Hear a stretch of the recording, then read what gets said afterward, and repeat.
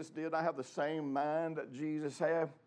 Well, see, really, because of what we have been influenced to as an interpretive base for Scripture, how we interpret Scripture, how we relate to Scripture, is so far removed from the intention of the writers, and so far removed from sometimes from even what the language means, that we end up with no real practical, functional application for what many of these Scriptures mean. And so today I really want to revisit our whole concept of what it means to be connected to Jesus as Lord. How does Jesus become wisdom to me? How does that really happen? How can I really, in every situation, have the mind of Christ? And it not be some spiritual, goofy, mystical, subjective. Everybody say subjective. Man, I'll tell you, the world is going amok with subjectivity. Subjectivity is where you interpret things around you, or you interpret the Scripture based on how it feels to you, based on how it makes you feel. A friend of mine, years ago, there were only 3 of us that were preaching grace on a national level. It was me and Andrew Walmack and one other guy. And I was the only one preaching grace on an international level. And so we were all friends and ministered together and kind of, on and off worked with each other. And so the guy that I don't mention, because I'm really not trying to attack him or trying to bring, anything negative about him personally. But when we first became friends and started ministering together, he would call me up and he'd say, Jim, I've been studying this passage of Scripture. Help me understand what it says in the original language. And I'm not a language scholar, but I just know how to use the tools and I've had training in that area. And so, sometimes he would say, man, I'm so glad I talked to you because I was thinking that this was kind of saying something else. And he was I was about ready to start teaching a whole different concept than what this really means. And, I never tried to tell him how he should or shouldn't interpret Scripture. He would just call me. We just talk about these things over the phone and visit together. But then a change started taking place in him, where the next step was he would call me and say, man, the other night I was preaching. I just kind of had this pulpit inspiration, and I said this. And he'd say, was that really accurate? And many times it wouldn't be. And he'd kind of be a little remorseful of the fact that he was just coming out with these things that really, when you took the Scripture apart or looked at what the rest of the Word of God said, it just didn't hold up. But then he graduated to the next phase, and that would be, I don't care what it says, this is what God showed me it meant. Now, I want to tell you something. That's where nearly every Christian I know really lives on a daily basis. Because if you don't have the knowledge of Christ, the knowledge of God, in a meaningful way, then the real truth is when you start making decisions, you're going to make decisions just based on what makes sense to you. You're going to make decisions based on your logic, based on your life experience, and that's called subjectivity. And the Bible warns us not just about how we make decisions, but how we interpret Scripture. And, the Apostle Peter warned us about what he called private interpretation. And private interpretation, part of that concept is to interpret Scripture kind of in the way that it suits you, rather than in light of the whole counsel of God. Now, the Word of God, and Jesus himself is referred to as the Logos. And one of the things about the Logos is the Logos is consistent with every other word of Logos. In other words, you cannot interpret any Scripture independent of every other thing that God ever said. Matter of fact, the Hebrew word for truth. But I'll tell you what, I'm jumping ahead of myself. I don't want to get too far ahead of myself. Let's just dive in here. Jesus, we all know this, John 10:10. Jesus came so that we might have life, have it more abundantly. And that word for life comes from the Greek word zoe, and that word zoe means the quality of life given by the one who possesses it. Now, this seems too extravagant to be true. Jesus came so that I could have the quality of life that he had because he had the quality of life that God had. Now, You know, when you look at the world and the shape the world's in, everything that's going on and all the things we're facing on a daily basis, for most of us, that is just not even within our scope of possibility. You know, when I got saved, I read a book. I'd probably only been saved about a year, and I read a book, and I don't recommend reading any other books by this particular writer, but it was a book by Watchman Nee. And it was actually the only book he ever wrote. All of his other books were written by a cult that formed around him, and they kind of went off the rails. But the book that I read that he actually wrote was called The Normal Christian Life. Has anybody ever read that? You know, that had a really profound effect on me, because it presents the concept that normal is really to live like Jesus lived. Normal is to do the works that Jesus did. Normal is to have that quality of life, and everything else is subnormal. Now, our problem is we do with life what doctors do with medicine. See, if you went to the doctor 20 years ago and you had a thyroid test and and it came back a certain way, they'd say, well, you're fine. There's nothing wrong with your thyroid. But then if you went to the doctor today and had the same thyroid test and got the same numbers, that doctor may tell you something totally different. And you're like, well, wait a minute, the numbers are the same. Yeah, but what we do is we determine what's normal by averaging what's happening with everybody. Well, what if everybody's sick? And that's your average. That's your standard of normal. This is normal. Now, everybody that's normal is dying and has no energy, but this is normal, so you're normal. Well, that's what we've done with our faith. We brought our standard of normal down to kind of the average common denominator of what's happening for most people. And so instead of Jesus really being our standard, the truth is everybody else is our standard. So if we've got our sights set lower than the quality of life that Jesus offered, then we've just got our sights set too low. And you know, you'll probably hit your target, but it won't be the kind of success that you wanted. Now, Jesus came to open our eyes to two primary things. And these two primary things are, first and foremost, Jesus came to show us what we would look like if we actually took the limits off of God. You know, Acts 10:38 talks about how that God anointed Jesus with the Holy Spirit, who went about doing good and healing all who were oppressed of the devil. You know, Jesus never worked one miracle because he was as the Son of God. Everything Jesus ever did, he did as a man, limited to all of the aspects of any man that yielded to the Holy Spirit.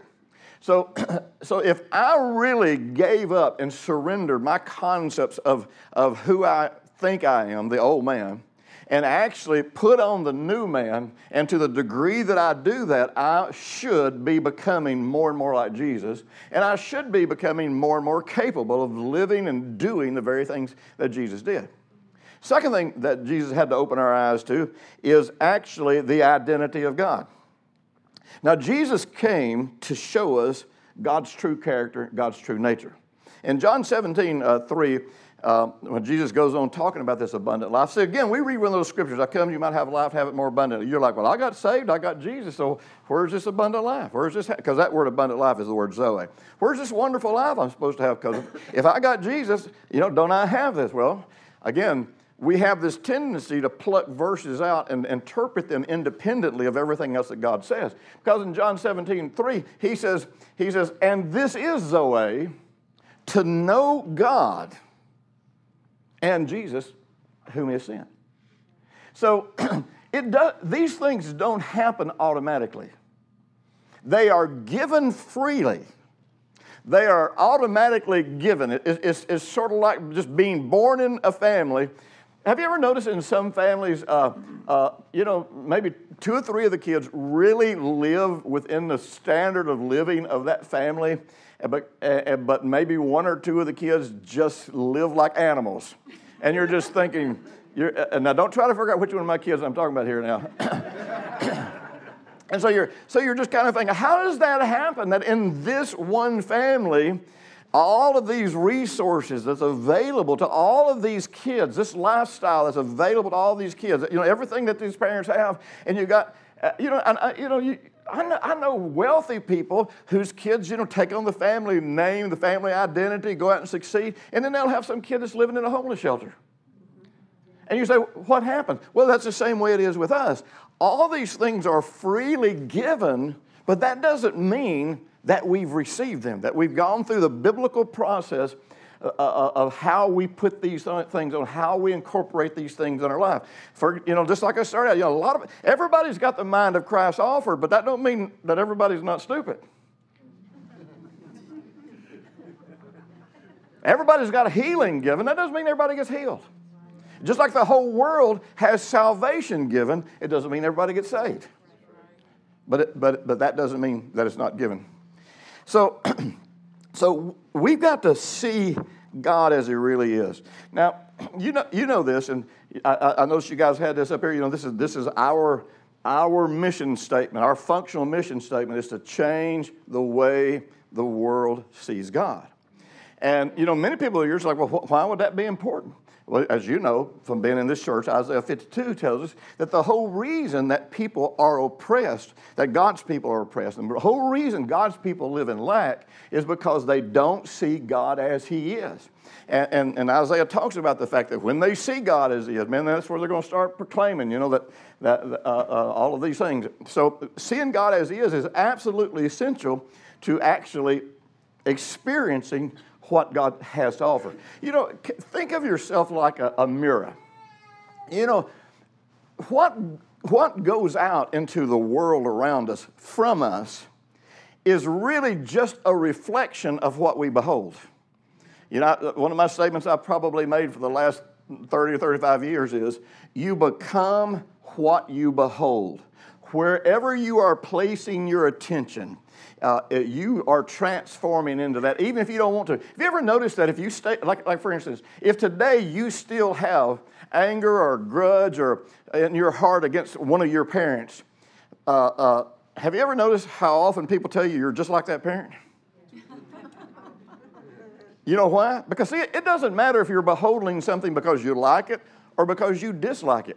Whatever you behold, you become transformed into whatever you're holding in your consciousness, whatever you're holding in your mind. So our life is like a mirror. The way we're influencing the world around us is just like a mirror. Whatever we are beholding is reflecting to the world around us. And so in our relationship with God, this means that if I don't see God the way He is, I am reflecting an improper image to the world around me. So, Hebrews 1:3 says this. Actually, I want to read more of Hebrews 1. I'd like to read 1 through 3, but I'm just going to read verse 3 for right now. Hebrews 1:3 says this. It says that Jesus is the express image and the exact representation of God. Now, how many times, and you probably don't do it now. You guys are in a good church. You got a good pastor. You're hearing a really good Bible-based word. So you may have already sorted this out. Sometimes it doesn't dawn on us. But how many times in the past did you struggle with the idea of the God in the Old Testament looks nothing like what Jesus in the New Testament? How many of you ever struggled with that? Most of the Christian world has never reconciled that. And what that tells you is they are not looking at God through the life of Jesus. They're making an intellectual comparison between God and Jesus. And intellectually, they can't make those pieces come together. Now, in Isaiah, he said this. He said that the name of God is blasphemed continually because of what the leaders have taught them. Now, I want you to understand something. For about 4,000 years, even though God spoke to the people And remember this, in the Old Testament, this is so important. God gave the people an interpretive factor. In other words, He gave them a factor so that when you hear my word, if you will factor this in, you'll never misunderstand it. You'll never misinterpret it, even when you can't intellectually sort it out. And He says, in Psalm, I believe it's Psalm 138, I think, He says, I have exalted above all things my word and my name. So God puts His word and His name on an equal level. So, and we talked about this weekend, so those of you in a seminar, this is a little bit of review and it won't hurt you. But, stop and think about it. If I read a story in the Old Testament and somehow or another it leads me to the conclusion that God is testing and making it hard and bringing hardship upon those people, the question I would have to ask myself then is, what name of God identifies God as having that characteristic? Because there's not a name of God that says, Jehovah who torments you. There's not a name of God that says, Jehovah who tests and tries you.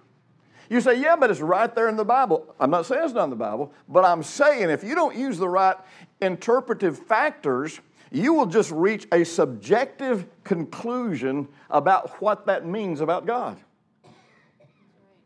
You ever read any of those stories and God says to,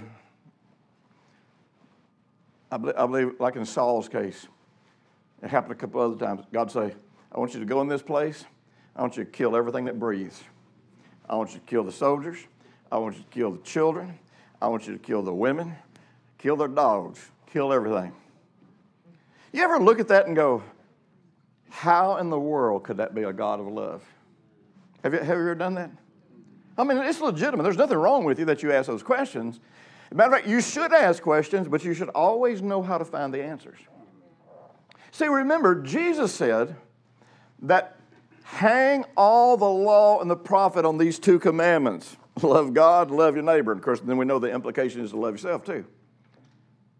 So this means I can't go back anywhere in the Scripture and interpret anything, no matter how fierce it looks, how brutal it looks, if I just look at it and take the obvious from the intellectual reading of it, I'll never reach the right understanding of what happened.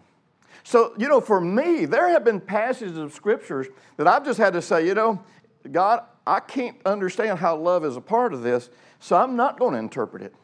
I'm not going to come up with a meaning for this. I'm not going to come up with some way of understanding you until you can show me how love is in this. You know what was happening in those examples? Today, the Antichrist nations, which are the Islamic nations, Allah, his original name was Baal, and the Antichrist nations that and by the way, you probably don't know this year, Islam has murdered 90,000 Christians in the Middle East. You haven't heard that on the news, have you? 90,000. They kept over 500,000 people from being able to worship on Resurrection Sunday. They burnt down hundreds, if not thousands, of churches.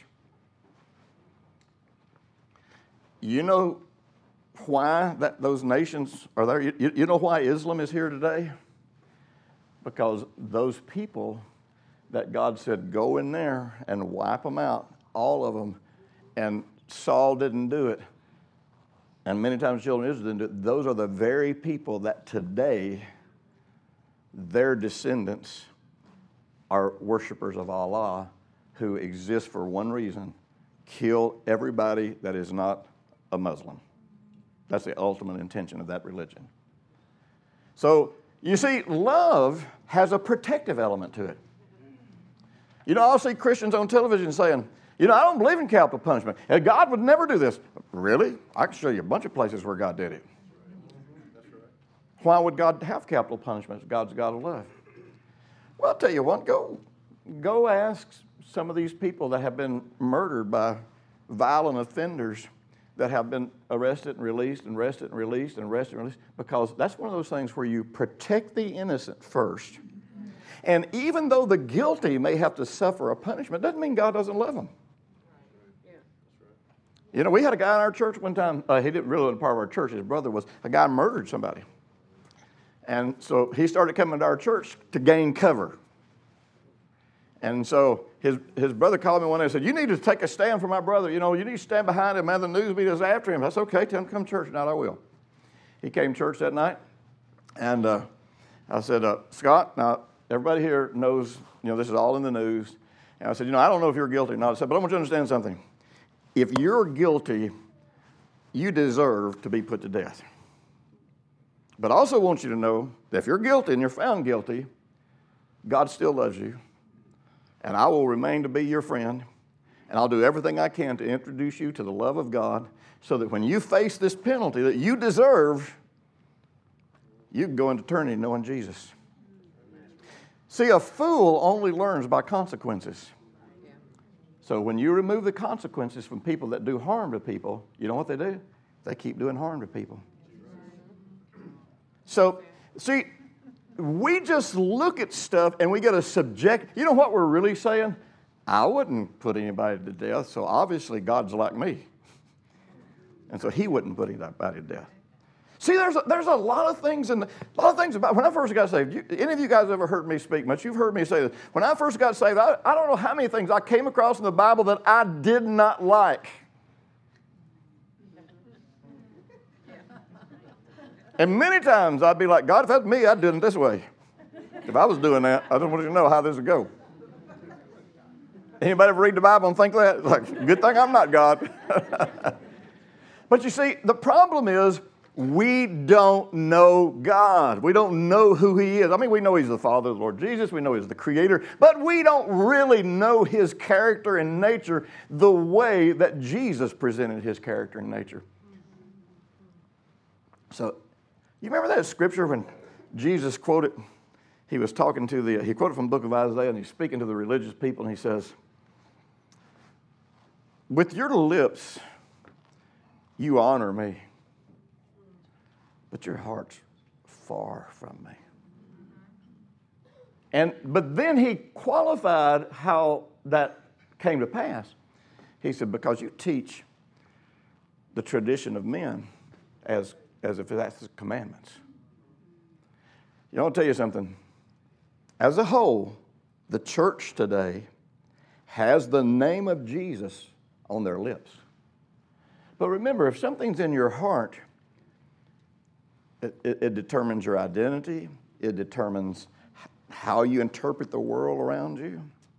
And I'm convinced that because of what religion has done to us, we don't really know how to relate to Jesus as Lord or how to have him be the core of our heart, the core of our beliefs. So let's kind of just dive through this. You know, the Gospel of John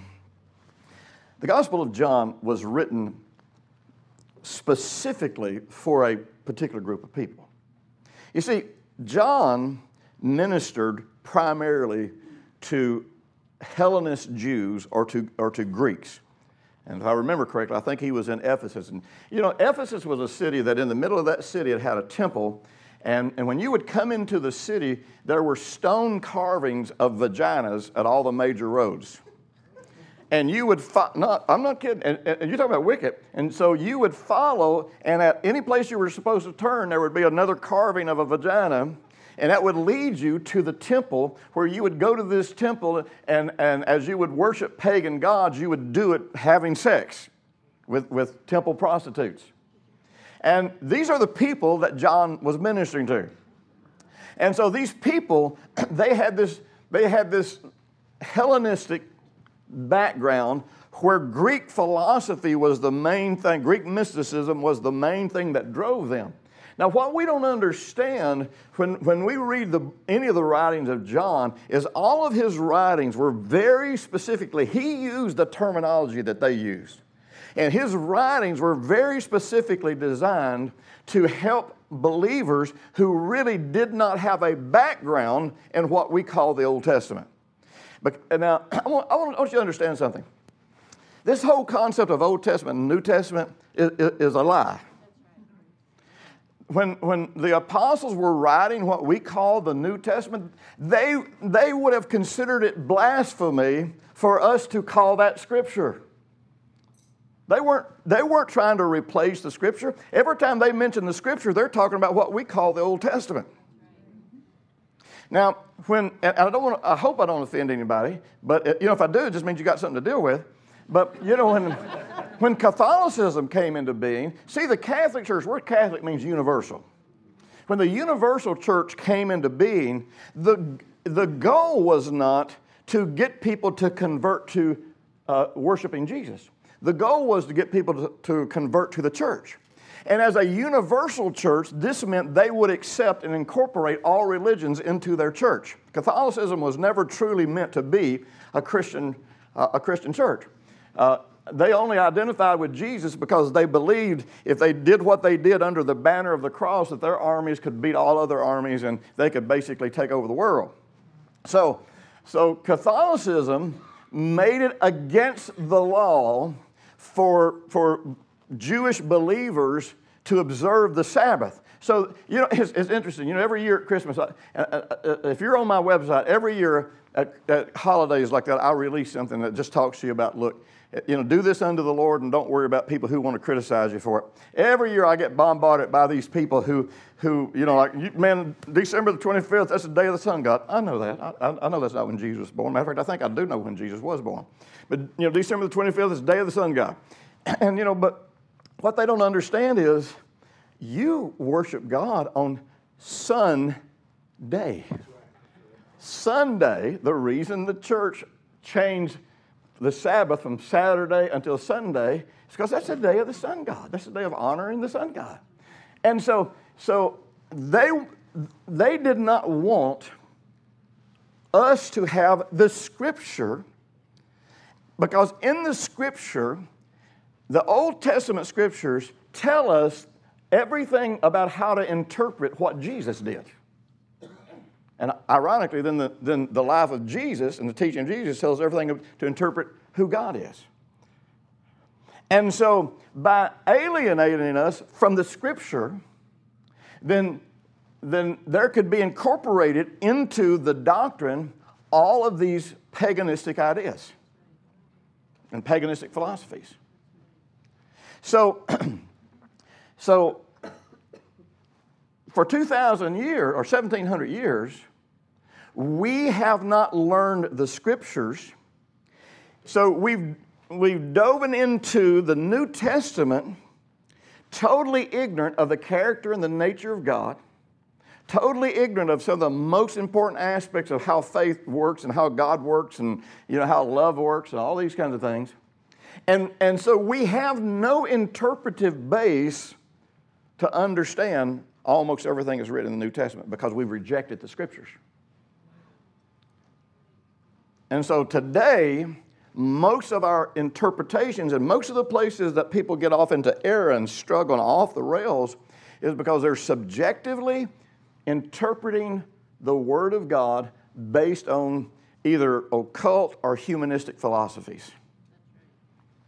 And so as Gentiles, we have to realize there's going to be areas in this that I'm going to struggle with that I don't even know that I've struggled with because it's been my culture. It's been what I've grown up in. And I ain't going to beat myself up for it. I'm not going to condemn myself. I'm just going to keep learning the truth and keep growing in the truth. So I want to read through here, if you don't mind, just some of the Gospel of John. I want to talk about this and why this is so important and why John uses some of the terminology he uses. In John 1:1, it says, "In the beginning was the Word was with God, and the Word was God." Now again, remember, Jesus is being identified as the Logos. Now, one of the reasons Logos is used of the Word of God is because Logos gets into the logic, the reasoning, all of the internal factors of what God really intended when He spoke a word. Y'all remember I was driving down the road one time with somebody, and I had grease on my hands because I had to stop and work on my car. And this was back in the early 70s, or might have been the late 60s. And, we didn't have air conditioners in our cars back then. So it was a warm summer day. And so we had the back windows kind of rolled down and, letting some air flow through there. And we were on the way to go home so I could wash my hands. And so this person had some clothes hanging in the back. And I noticed out of the corner of my eye that their clothes were getting ready to blow out the window. And I couldn't get them because if I had them, I would have ruined them because I had grease on my hands. So I said it real abruptly, get those clothes, get those clothes. Well, they didn't turn around and get their clothes. They said, why are you talking to me so mean? Yeah. Well, if you'd just seen what went out the window, you'd understand. A subjective interpretation was made about why I was saying what I was saying the way I was saying it. And even though I brought something to help somebody, because they didn't understand all the circumstances involved in it, it became something that created a conflict. Something, that's kind of the way we are with God. We take so many things that He says, and see, I'm not saying we're bad people. I'm not saying we don't want to walk with God or we don't want to serve God. I'm just saying we have trouble actually knowing who God is because we don't have that interpretive factor programmed into our mind when we approach everything about God. So, in the beginning was the Logos. And he uses the word Logos because the Greeks, they use the word Logos to describe the organizing factor of all of creation. And so he's wanting to make sure they understand that God, through the person of the Lord Jesus Christ, is the organizing factor to everything that's been created. So he says, he was in the beginning with God, and all things were made through him, and without him nothing was made that is made. Let me just toss this out. This is real interesting. And I had a couple of people ask me this question this weekend, and so I'm not being critical of you for asking a question. I'm always glad when people ask questions. But, because I have a doctorate in alternative health. I had a clinic for years. And I treated every kind of disease, but our main thing was substance abuse and eating disorders. And so people are always like, Jim, I'm not sure if I should do this because some people say that doing this, using this type of medicine or this, is of the devil. Now wait a minute. This scripture right here just said that through him and by him all things were created. So are you telling me that God created something natural in this world and it's of the devil? Now you could use it in a wicked way. You could take a truth that God has given you and you could share that truth and it could help somebody, but then you not tell them it's from God, tell them it's from somewhere else, and they'll be deceived, but that still doesn't make that truth wicked. Does that make sense to you?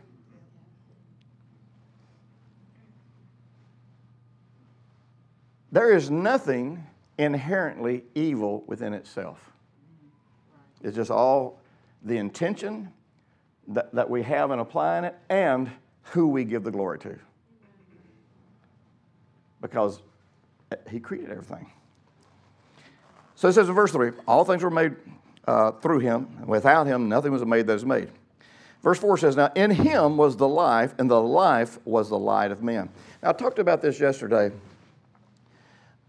The Gnostics or the Hellenists, they flip this around backwards, and we don't realize how much we have flipped this around backwards. See, in Jesus is the life, and the life is the light of men.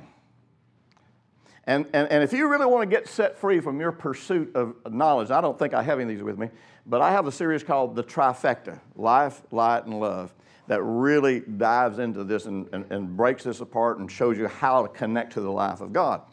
But see, our thinking is, if I get light, if I get understanding, if I get revelation, that will cause me inherently to have more life.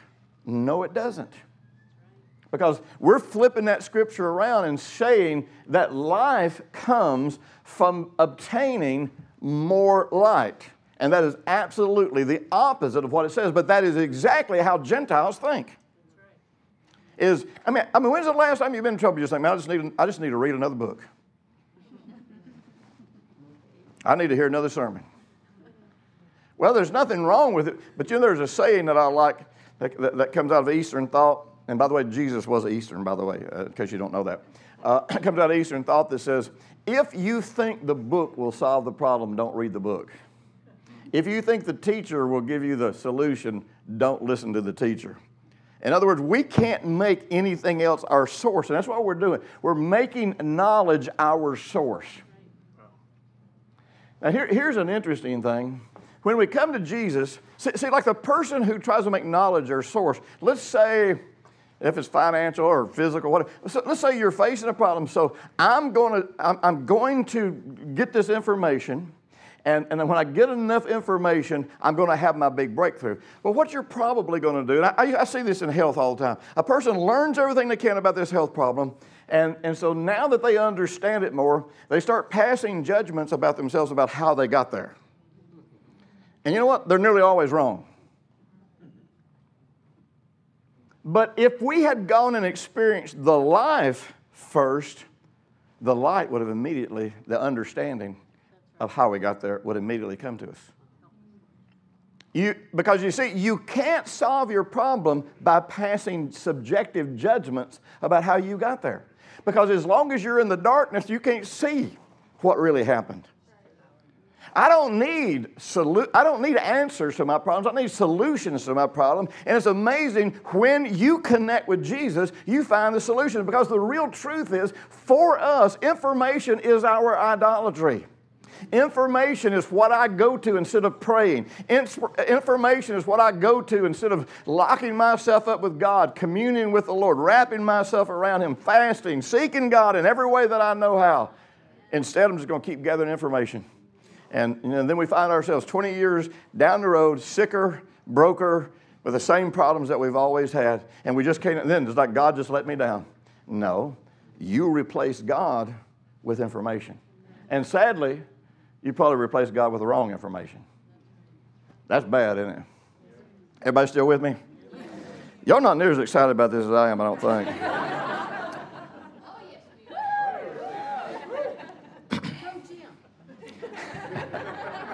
Now, and again, this is a little bit of rehash for people in the seminar, some parts of this. But I want you to understand, here's what light does.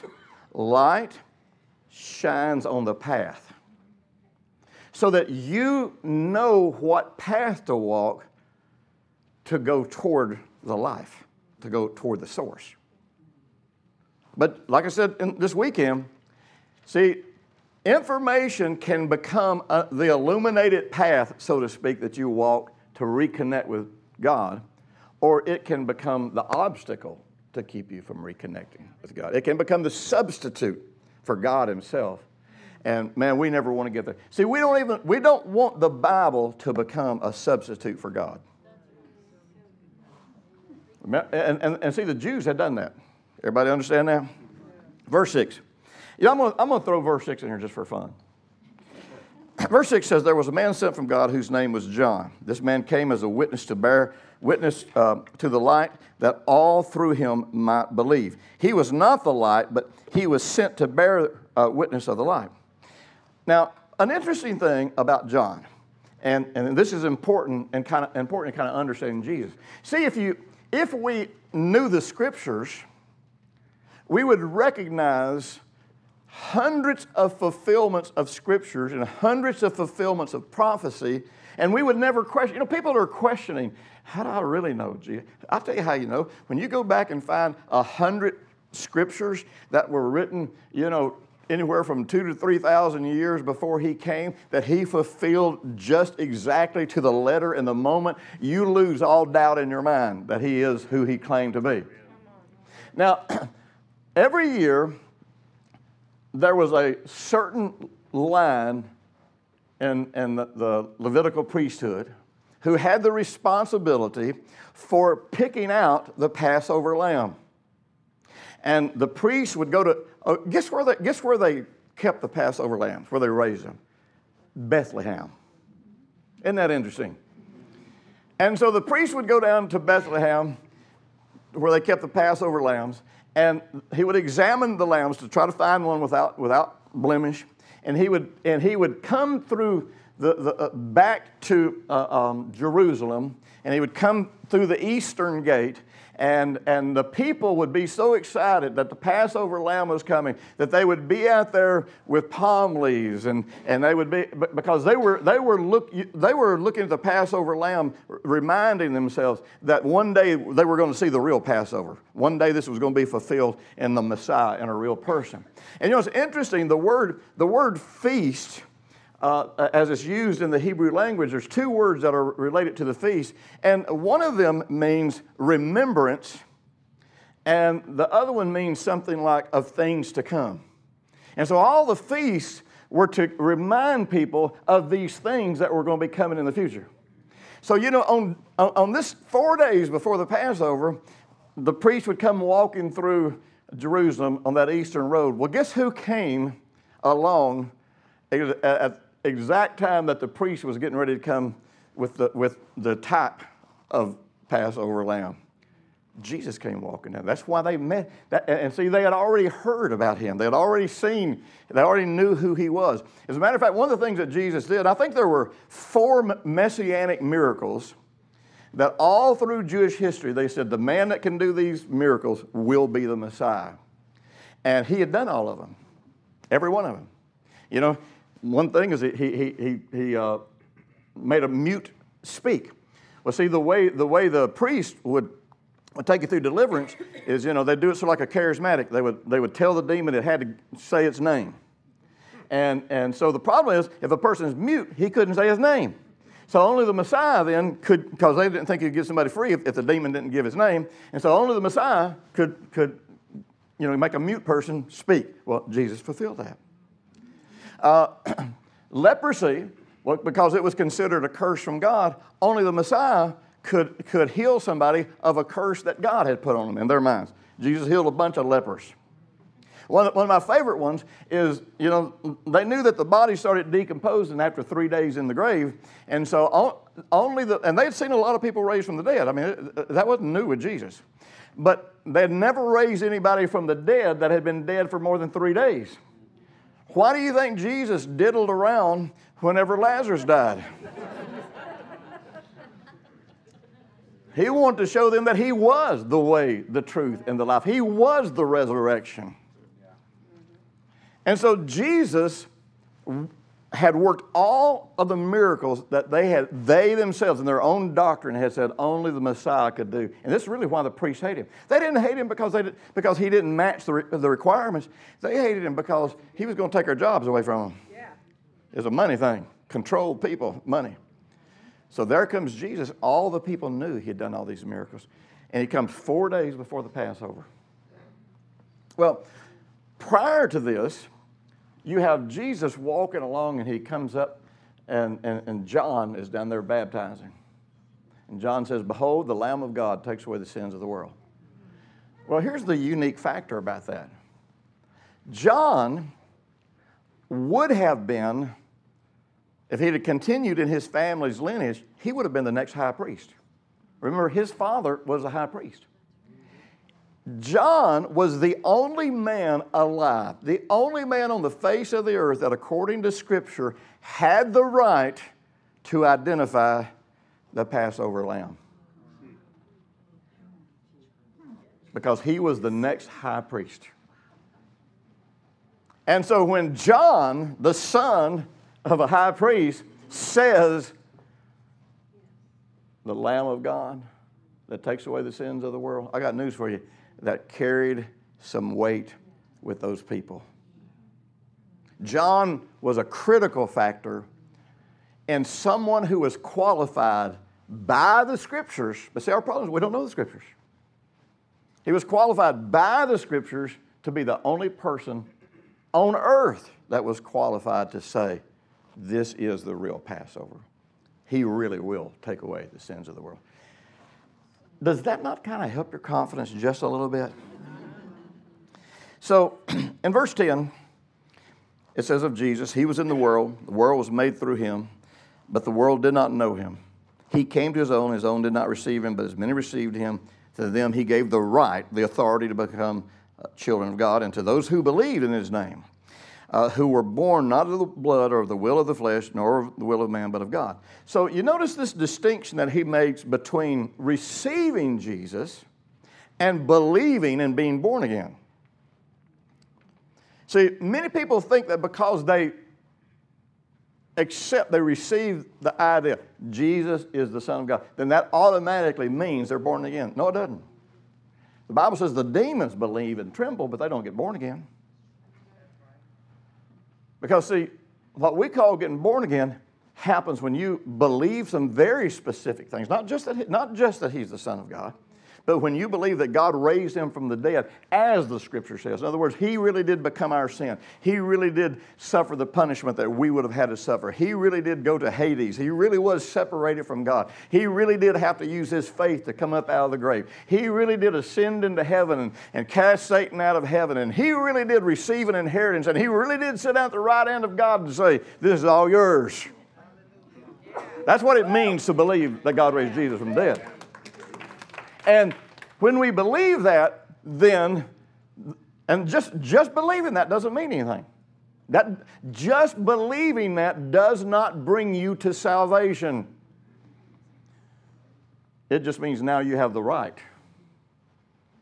to come to salvation. Because the question is, if that's who Jesus is, will he be your Lord? And if Jesus is not your Lord, he is not your Savior. But see, again, the problem is we intend that. And it doesn't mean we're not saved, because we have that intention, but we really don't even know what lordship means from a scriptural point of view. See, if Jesus is my Lord, then he is also my teacher. And as my teacher, this means that the only beliefs that I am going to embrace about God or about life, about me, really about anything, are going to be those beliefs that are based on his life, his example, his teachings, his death, burial, and resurrection. If he's my Lord, that's the way it is. I'm his disciple.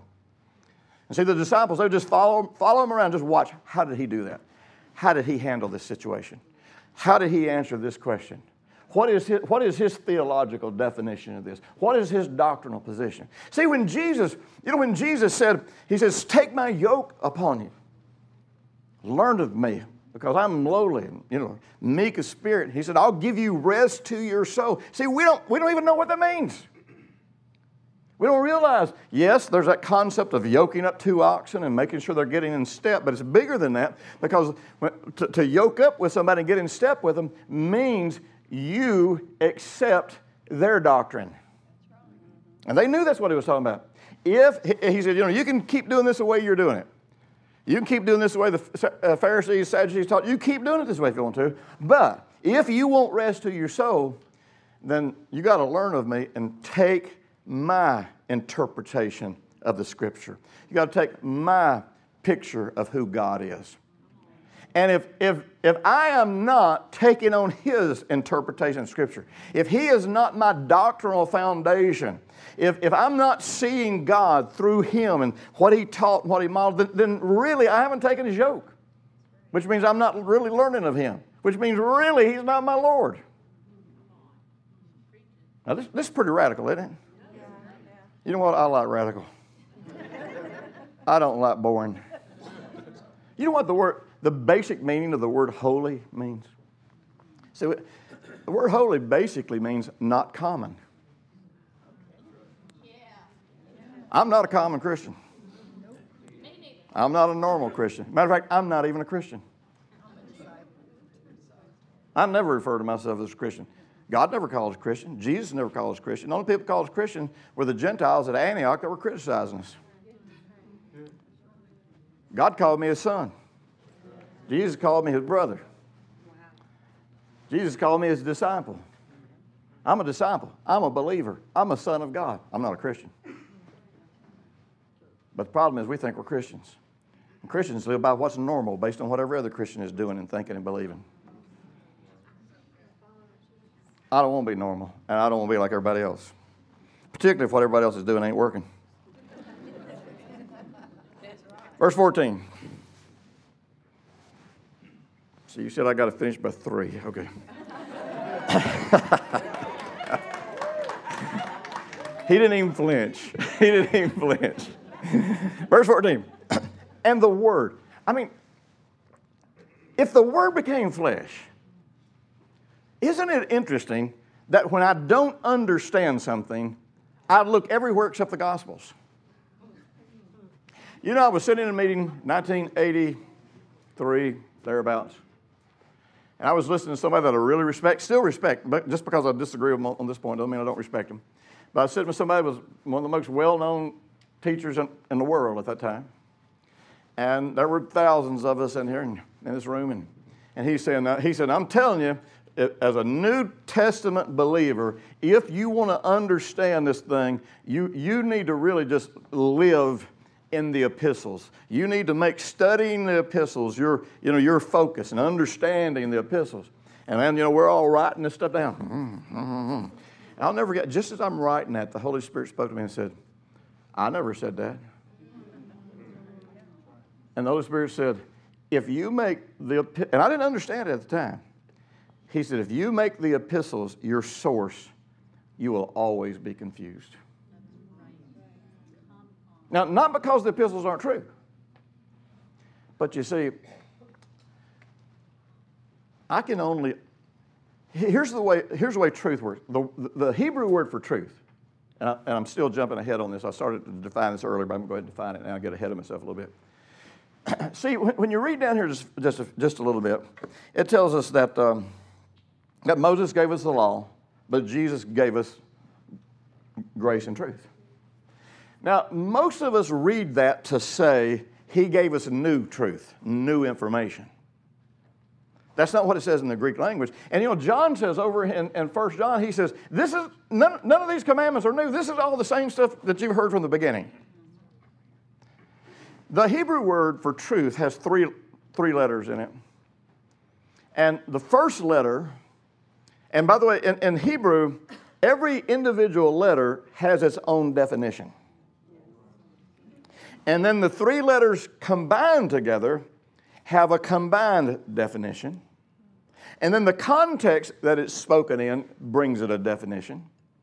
And so when you define a Hebrew word, all of those factors have to be congruent. In other words, you can't just pick the one that you want. And so one of the things that they look at is, of course, the numeric value has a factor.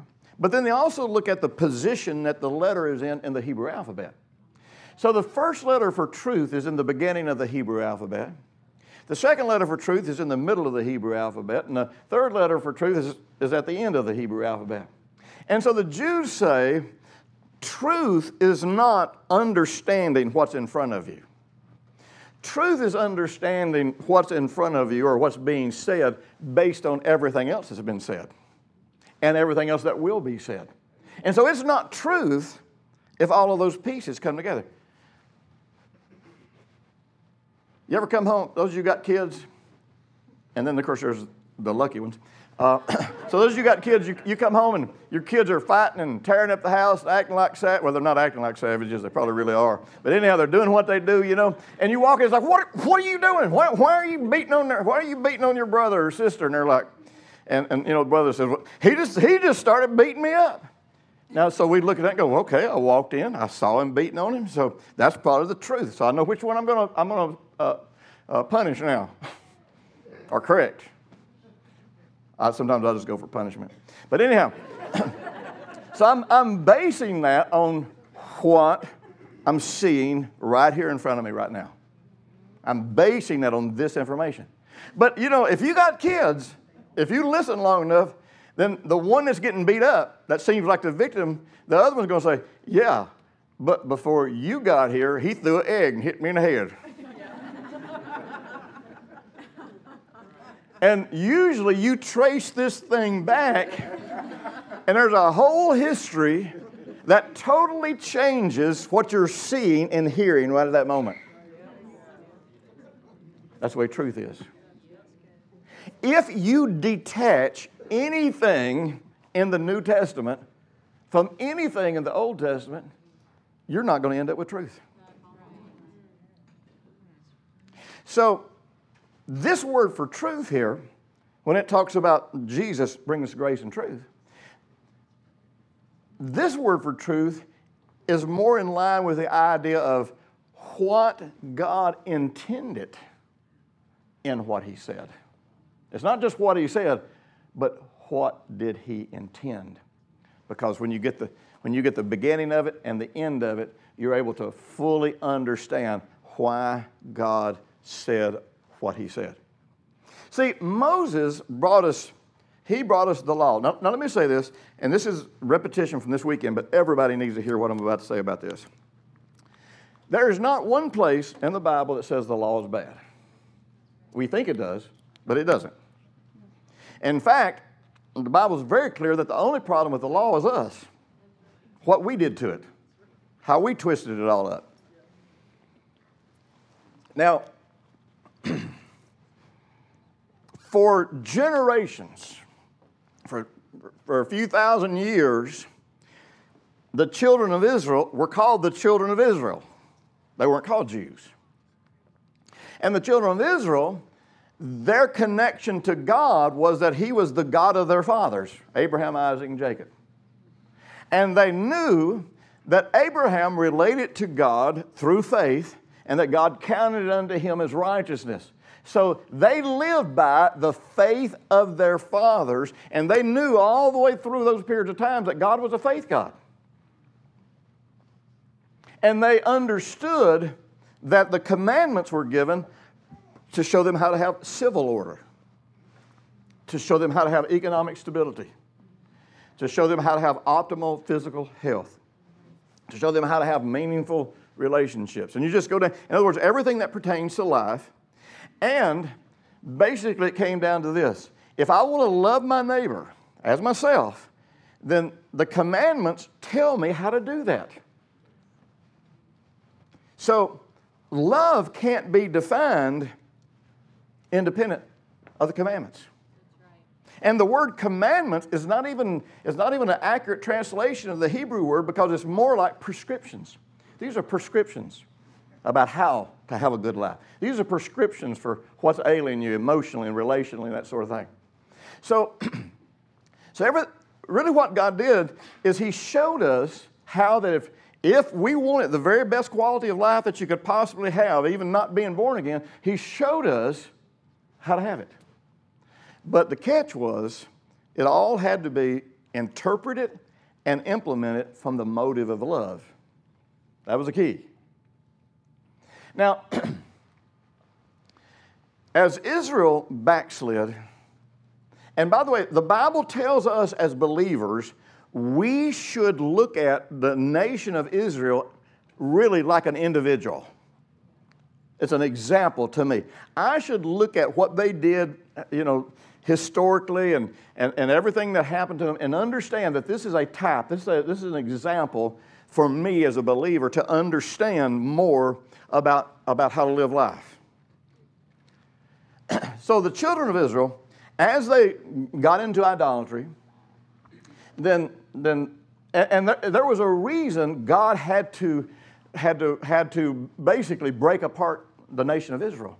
Because, see, the nation of Israel was supposed to build a temple that was going to be a house of prayer for all nations, and they were supposed to be the light on the hill that would show the world who God was until the Messiah would come. So when they had so corrupted, not just their own lives, but corrupted the possibility of the world ever seeing God as he was, the only thing God could do to protect the world was to break them apart. And so the children of Israel go into captivity. And so while the children of Israel are in captivity, and again, this is review for somebody that were in this seminar this weekend. When the children of Israel went in captivity, they decided, we wouldn't be in this mess if we'd ever obeyed God, but they did what we always do. They just kind of went off the rails with this.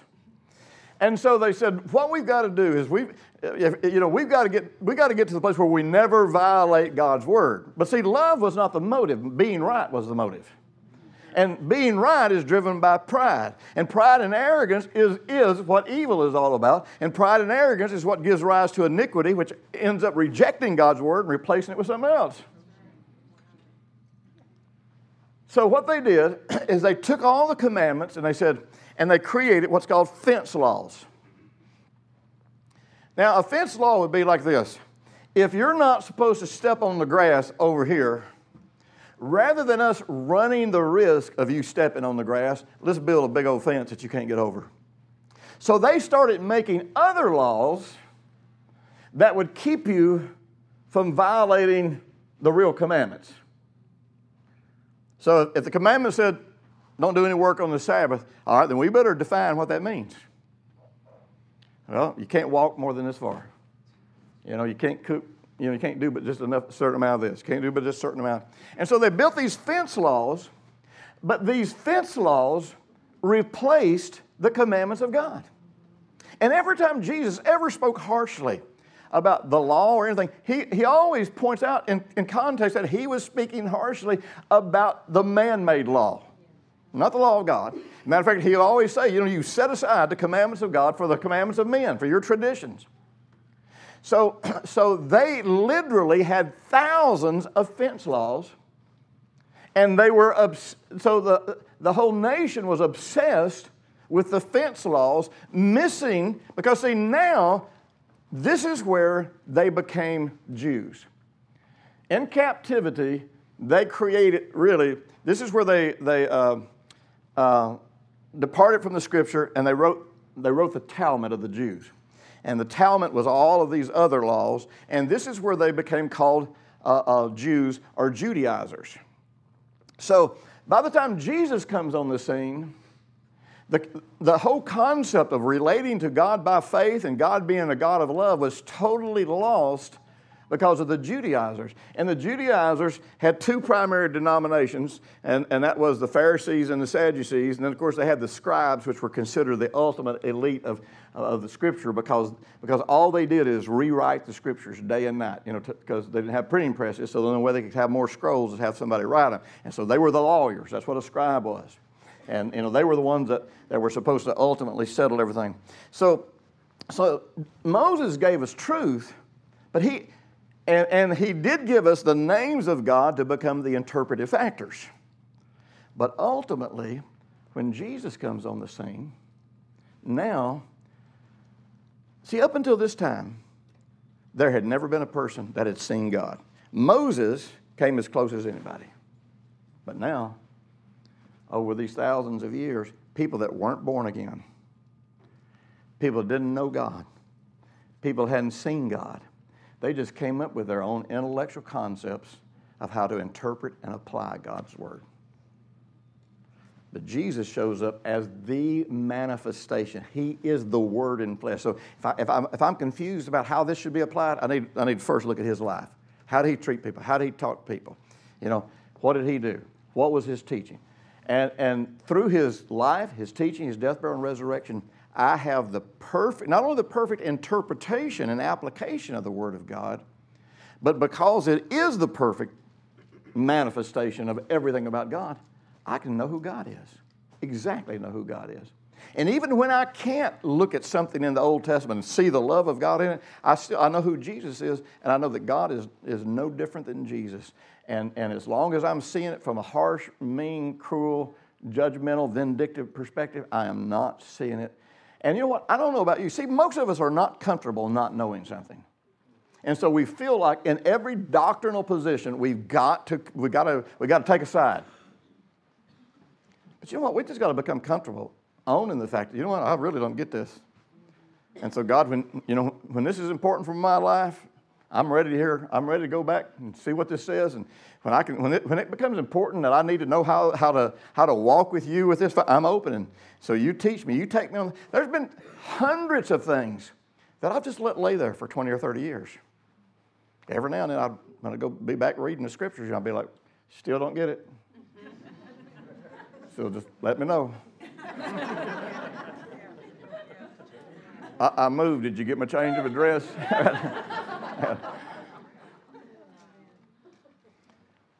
Now, I don't want this to be a condemnation base. I don't want this to be, a negative thing. But at some point, we've got to say, well, wait a minute. Is everything I believe about me, can I validate everything that I think I'm supposed to be, or everything that I really am? Can I validate everything about me by looking at the life of Jesus and say, yep, if Jesus was here, this is exactly what he would do because this is what he did.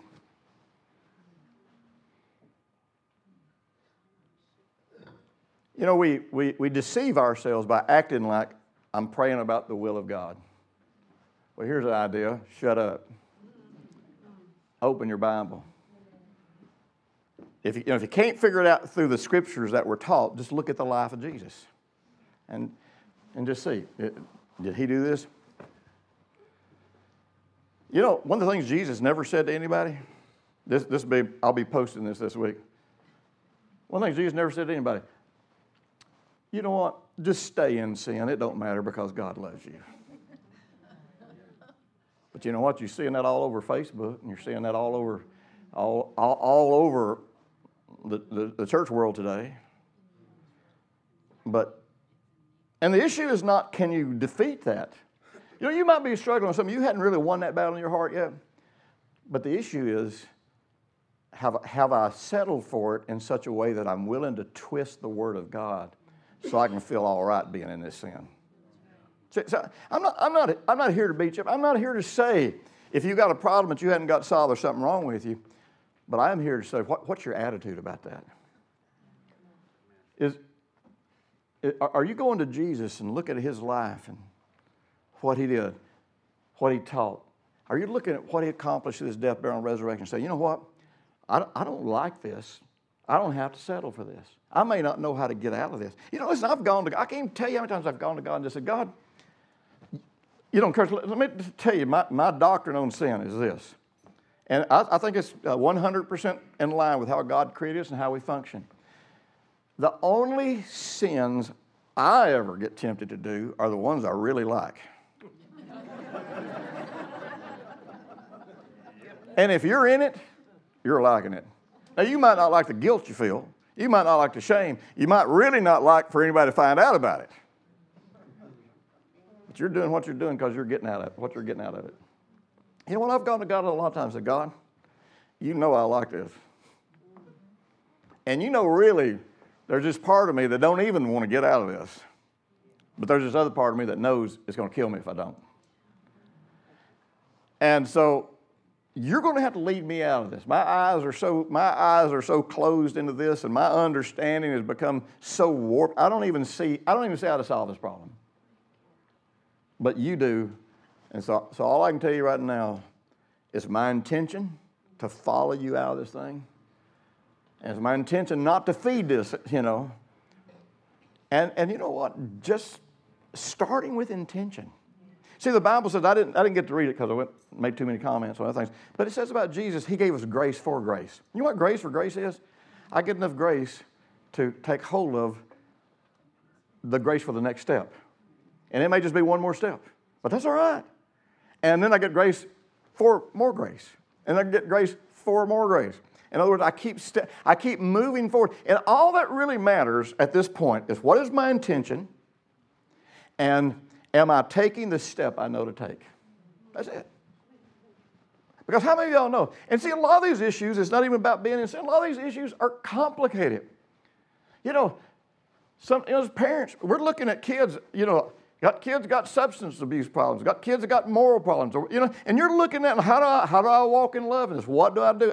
And because you love your kids, your head is so messed up, but like I don't even know what to do. I'm so afraid of what's going to happen to this child, or you know, I mean, life can get complicated, and it can get so complicated that we get overwhelmed. But the question is, are we going back to Jesus as our source? Are we wrapping our life around him? And it will amaze you if you learn to commune with him, wrap your life around, enter into the exchange, and where where just in the deep recesses of your heart and your intimacy with him, you're seeing. You might not know how to get from here to a happy family, but you can at least start seeing a happy family, even though you don't know how to get there. That's all you got to do is see the end and believe the end and make God your source on it. And it's amazing. See, once you connect to the life, suddenly light starts coming to you. You start getting understanding. But you can't get the light apart from the life, apart from connecting to Jesus, apart from Him being your source. So, I've got to ask myself, remember, pray. The word pray means to judge or evaluate and reconcile. That's all it means. So that means I'm constantly looking at my life and saying, is there any part of my life that's not functioning like Jesus? I got to reconcile. Doesn't mean I make it right. It means that it starts in my heart. And it starts in your heart by always seeing the end from the beginning. Always connecting to what the promise is, even if you can't understand how to get there.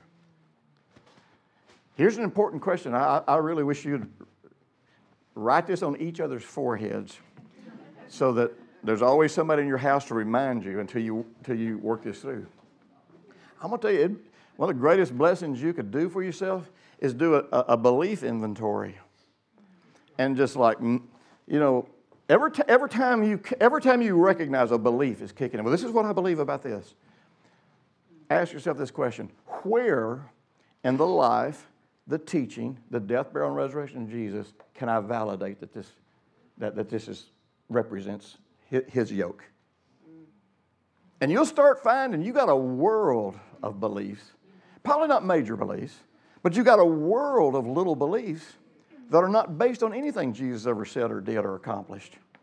And suddenly, as we start weeding this stuff out, and you're not digging in, you're not trying to dig in and find what's wrong with it. I'm just saying, as these things emerge, just ask yourself. And you'll start understanding why you got all these little foxes spoiling the vine in your life, why you got all these little things breaking in. See, this is what it means for Jesus to be Lord. And it's not burdensome because the end result is life. It's never burdensome to experience life. Even if you have to experience, some sense of sacrifice momentarily to get to the life, the loss doesn't matter when you're experiencing the life. I've got a book I'm working on because I'm always working on several books. But I got a book I'm working on called Hunger for God or Hungry for God. And the church is hungry for God, but they're trying to find a way to fulfill that hunger apart from the Lordship of Jesus. So let's get a doctrine. Let's twist grace. Let's twist the love of God. Let's twist this around to where basically I never have to surrender my life to Jesus and make Him my source. You know what? You're just going to get hungrier. See, Jesus said, I'm the way, I'm the truth, and the life. I'm closing, but you remember when Jesus stood up and said, I'm the water of life. Whoever drinks from this water never thirsts anymore. You know what's really interesting about that is, at that very moment, over in the temple, I can't remember if it was Tabernacles that they were celebrating, and at a certain time of the day, the priest would go to the pool of Siloam, dip up a big old pitcher full of water, and he would come back and he would say, now we're praying for Jehovah to give us rain for this next growing season. And they would pour out this water as a drink offering and praying that God, typifying the concept of rain and praying and even thanking God in advance for a good rainy season. At the very moment that priest was standing over doing that, or maybe within seconds of when he did that, Jesus stood up and said, I'm the water of life. See, it doesn't matter if you're trying to quench your thirst at the temple. In other words, it doesn't matter if you're trying to satisfy yourself at the most holy thing you can find. The question is, are you really trying to satisfy yourself in Jesus? Bow your heads with me, if you would, please. As you think about this morning and this message, just think about this. All of this following Him as Lord is so I can have the life that God wants me to have. So it really can be on earth as it is in heaven, starting in me. So I really can live at peace and have joy. So I really can walk in divine health and divine wisdom, so that I can look at Jesus, the mind of Christ, so I can look at Jesus and see how He did it, and then I have the mind of Christ, because I've watched how He did it, and I can make those same choices, and I can have those same beliefs. I really can have the wisdom of God because I watched it how He walked in wisdom, and that's how I'm going to put it in practice. Jesus, you're my Lord, you're my teacher. I want to be like you when I grow up.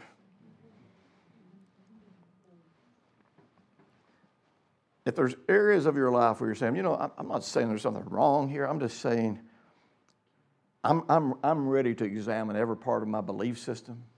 I'm ready to examine every part of my lifestyle. I'm ready to examine every part of my behavior, every part of how I treat people. I'm ready to pour my life out here, and really, I don't even have to solve these problems. Just any of these places that don't look like Jesus, I'm ready to just put that off, be done with it, and put on the new man that I really am in Christ, and be that person that handles it a different way. Be that person that says it a different way. Be that person that does it a different way, because that's the person that I really, really am. Now, everybody just keep your heads bowed, continue praying. If you're here today and you say, Jim, this is great, but you know what? I've never given my life to Jesus, and I want to. Man, if I can have a new life, if I can have the life of God, and if I can really have, understand how to live life and it work, I want that. So if you've never really surrendered your life to Jesus as Lord, and you say, this is it, I'm ready to start making this journey, I want to pray with you and for you. I'm not going to call you to the front. I'm not going to do anything to embarrass you or make you stand out. But right there where you're seated, I'd love to pray with you and for you. So if you'd like to invite Jesus into your life as Lord today, I want you to raise your hand real high, and I will pray with you right where you sit, and you can experience a new life starting today. Yes. Anybody else? Just slip your hand up real high.